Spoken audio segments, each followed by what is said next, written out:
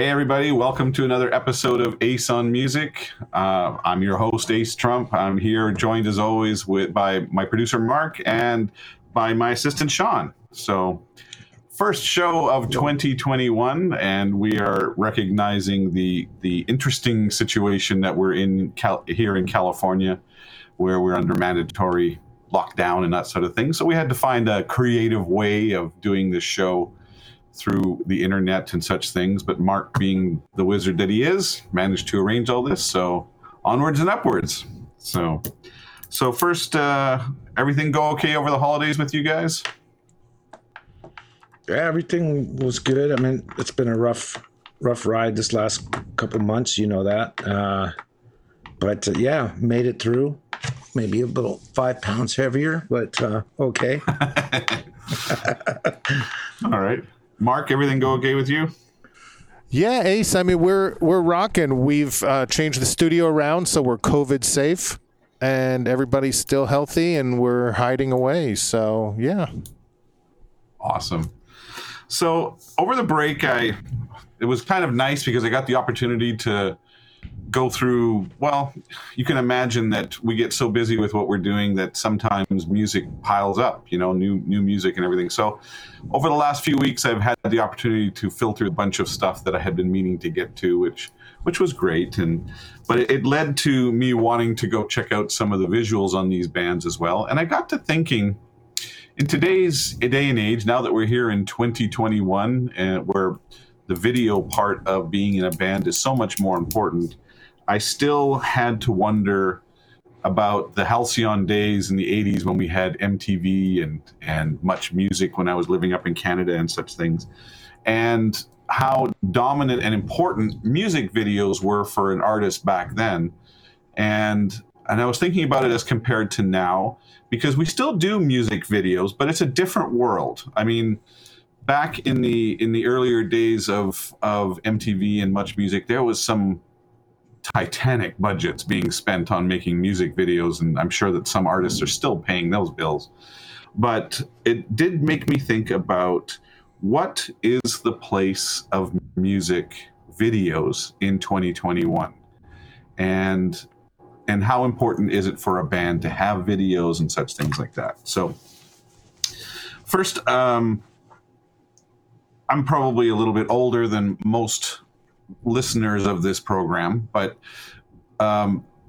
thinking back to the way videos were presented in the 80s, I mean, that was such an important part of the music experience back then. I mean, it was such, I think there was a certain novelty factor involved as well, because before Much Music or MTV, we had sporadic views of the artists that we love. Like, I remember as a very young kid when I first got into Queen, I desperately wanted to see what these guys look like live. And this is before YouTube or anything like that. But we did have our outlets. Like, how many of you remember the show, The Midnight Special? Do you remember that one? No? I was a little young. Well. I had to go to bed at a certain time. I believe that was right after Johnny Carson. Is that correct? Well, it was always on very late. Yeah. But yeah, that was a cool show. Carson. But the Midnight Special was cool because every week they would have a few of the bands that I was so enamored with, and I finally get to see, oh, that's what Aerosmith looks like live, or that's what so and so looks like live. So Midnight Special, I know that every time the TV listings would come in into the house for the week, I would pore over them and find the listings for the various shows that I loved and see what artists were going to be featured that week. And boy, oh boy, I remember when Queen did Tie Your Mother Down on there once, and I finally got to see the whole thing. It was pretty amazing. So, and then when MTV and Much Music blew up, you had spin-off shows. The networks wanted to get involved because they had kind of missed the boat. Do you remember, were you ever exposed to a show called Friday Night Videos on network TV? Did you ever see that one? I remember Friday Night Videos. No, I remember Friday Night Videos. Yeah, it was on. I think it was on Saturdays. I believe, at like Friday midnight or night? something. Wouldn't have been Friday night. Well, it was on Friday at midnight, so it went into Saturday. Yeah, it was on very late.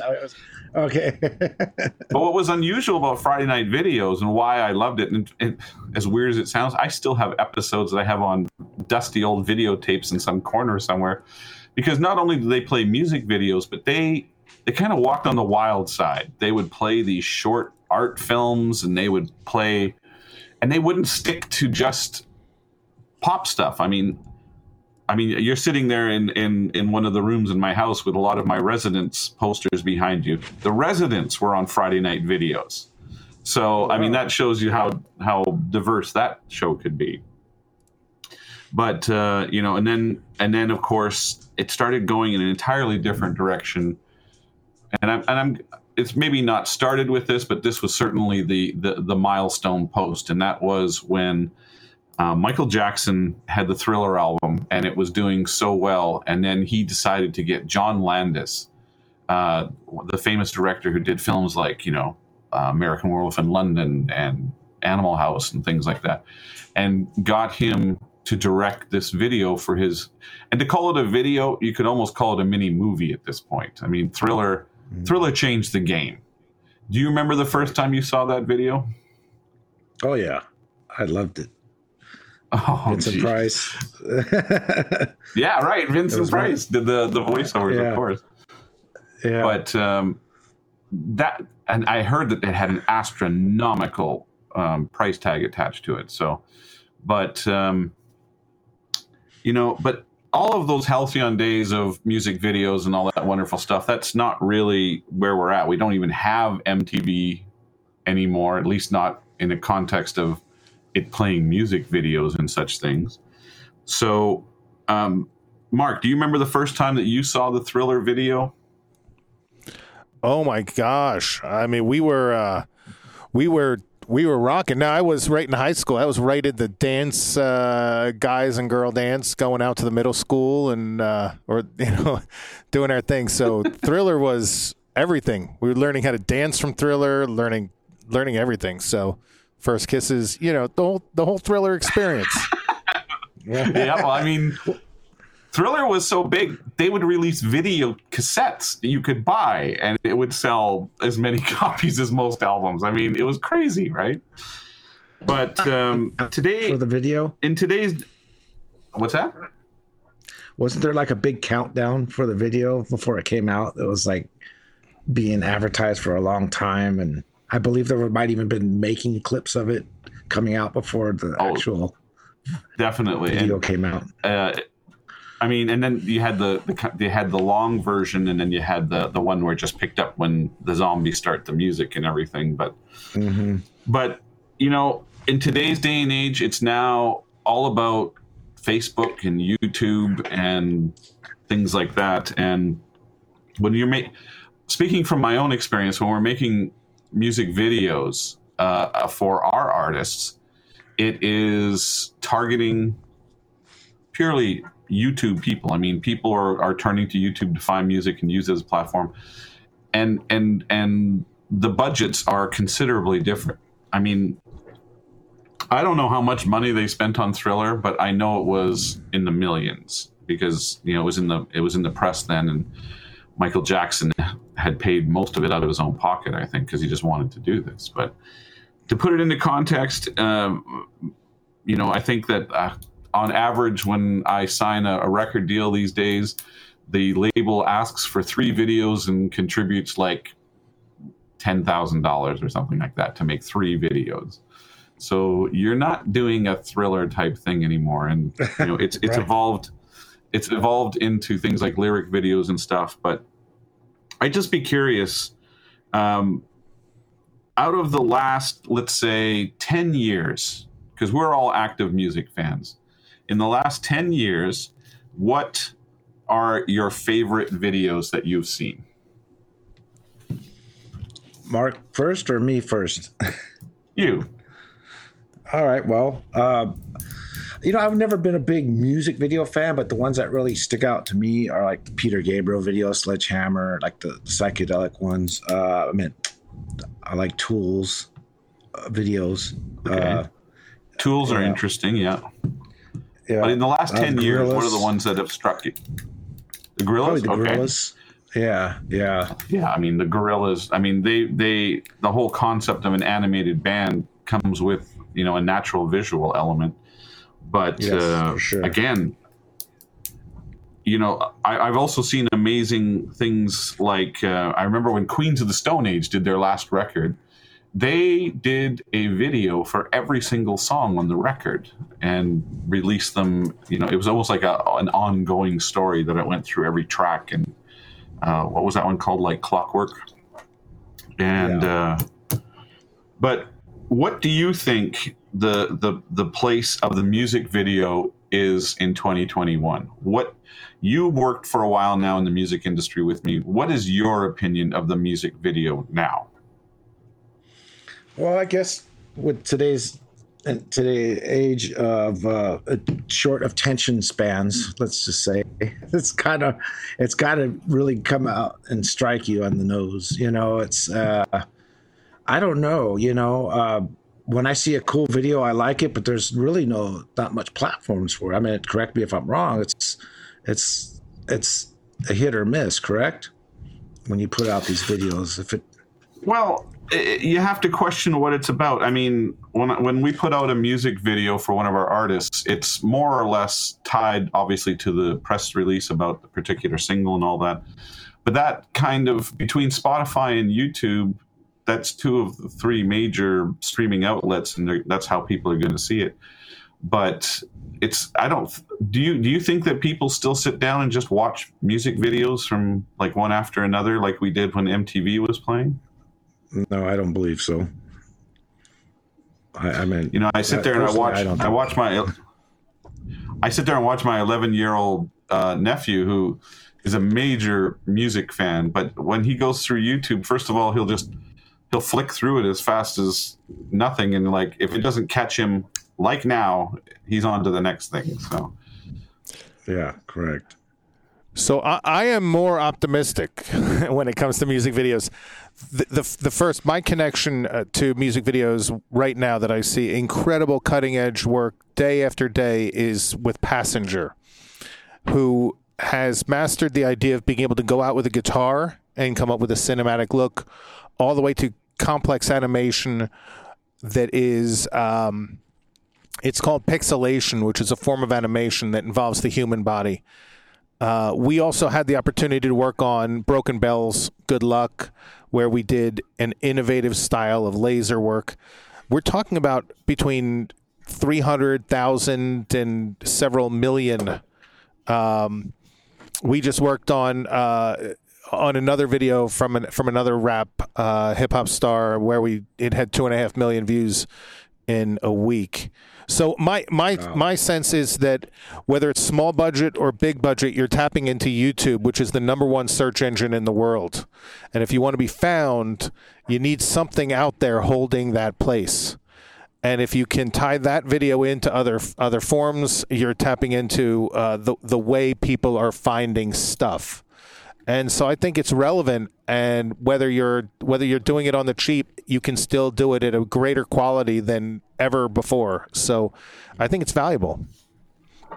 Well, that's an interesting thing that you just brought up there. And Mark, I'd be interested to know, you've been in the visual aspect of music for a long time, and you've been through it for decades now. So you're in a position out of the three of us to really address this.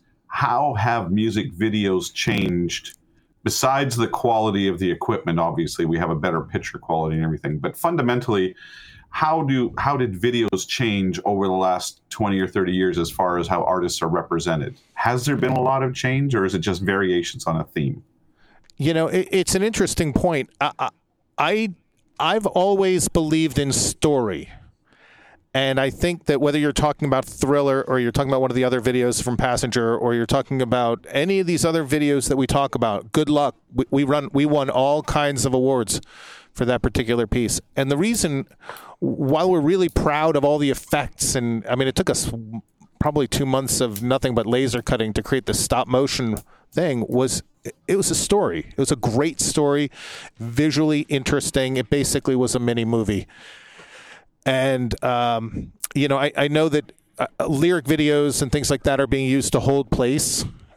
We know that people like to go in and they watch, they sing along and whatnot. But I think the opportunity to do it all within a budget is really special. And what I think is exactly the same is that a good story is watched over and over and over again, and it inspires some sort of a reaction amongst the person seeing it.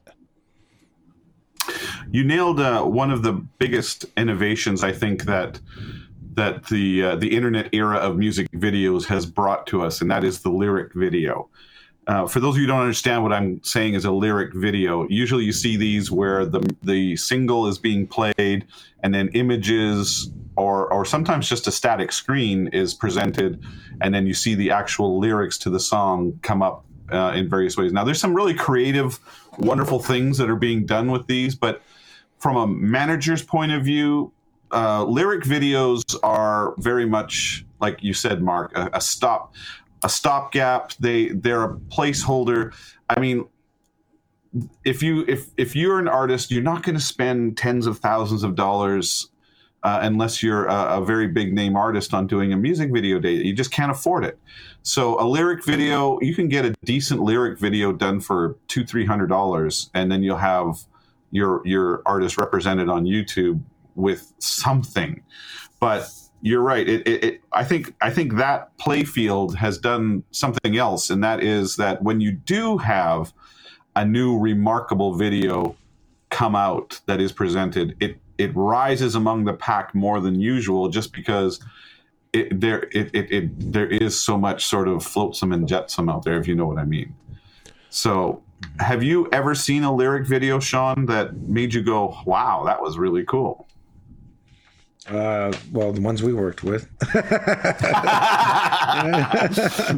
So, Sean, what in the last, say 5 years, with the exception, of course, of the videos that we worked on, have you seen anything out there on lyric videos that made you go, "Wow, that's pretty damn cool," or "That's pretty innovative"? I'm going to be honest with you. Being a rhythm section drummer, I'm not a big lyricist. I have not really seen too many lyric videos out there that caught my eye to where I'm like, wow. But there's a couple that I can think of. I just can't remember the names of the videos. I'm sorry. That's all right. Well, I haven't seen many that blew my mind either. And we try to do some interesting things with ours, but speaking to an emerging artist, what I'm telling you now is don't spend a ton of money on your music videos. There are better avenues for you to be using your promotional money that you managed to get together. And you can get, like I said, you can get an inexpensive video done for your single for, less than $500 that will at least get you a presence on YouTube and various other media outlets and do that. So don't be thinking that we're back in the halcyon days of MTV and you need to do these elaborate productions and get suckered for spending thousands to make one, because it's just not going to help. There are better ways to spend your money. But that being said, if you're going to do it right, because this is the one thing you have to remember about the internet is it never goes away. Once it's posted there forever. So make sure this is how you want your band to be represented. Mark, what advice would you give to emerging artists about their videos and how they represent themselves? Well, I would take what you just said, but go a little bit further and say, but you still have to have a presence on video. Even if you're going to just show an album cover and music, whatever you do, you are missing the search engine. People are browsing through YouTube. They are connecting through YouTube. It doesn't seem like a lot, but lacking a video presence is like not existing. And I agree with everything you just said. My only caveat is that you don't get to ignore video. You don't get to think in terms of music and not be part of the actual business, because you will not be found unless you're there. Agreed. So if you were going to talk directly to an artist right now, where would you send them? What resources are out there available for them to try and get this sort of thing done? Obviously, your company does this sort of thing. So, what advice would you give to them about finding the proper helpers, if you care to use that term? Yeah, I mean, it's hard. We have an ego, right? We think that we know what we're doing when it comes to video, and therefore you need to call us. The bottom line is that I think we all have an intuitive sense as to what looks right, and cameras are everywhere, and you can just get that camera on and play around, pay attention to making sure the sound is good, that it's fairly well lit, and if your song is good, your video will be fine. It's always been about the content, and then the other thing is have fun. Don't get caught up in all those things that us pros get caught up in. Just if you're having fun, that will translate. If you have if you have an emotion to share it. And once you're out there, I think good things can happen. Fantastic. Okay, well, I guess that's all I got to say on this topic right now. But when you are going to go do a music video, make sure you go out there and look at all kinds of ideas. There's some incredible stuff that can be done today and is being done today. And with the tools that you have, the resources, the stock photo and video banks out there, you can get some pretty incredible stuff.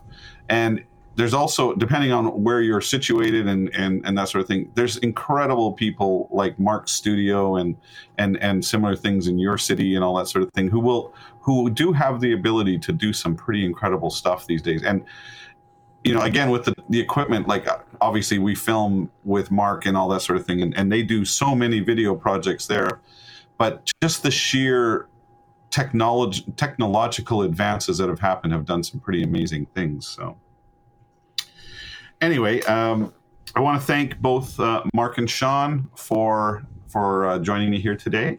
I also want to do a shout out to our buddy in Belfast, Ireland, Mark Hylands, who does a lot of extra work on the show and adds graphics and all these wonderful things to augment some of the work that Mark here in LA is doing. And I want to thank all of you for your continued support. You can always send us emails to the acetalksmusic@gmail.com address. Feedback on the shows, maybe questions you have, or ideas for other shows that you'd like to hear about. And we also do our secondary show called the Ace on Music After Hours show, and that's on the Patreon platform, which is at patreon.com/aceonmusic. Love to have you join us over there and see what shenanigans we get up to there. So welcome to a hopefully more prosperous 2021. And until we see you next week, stay safe.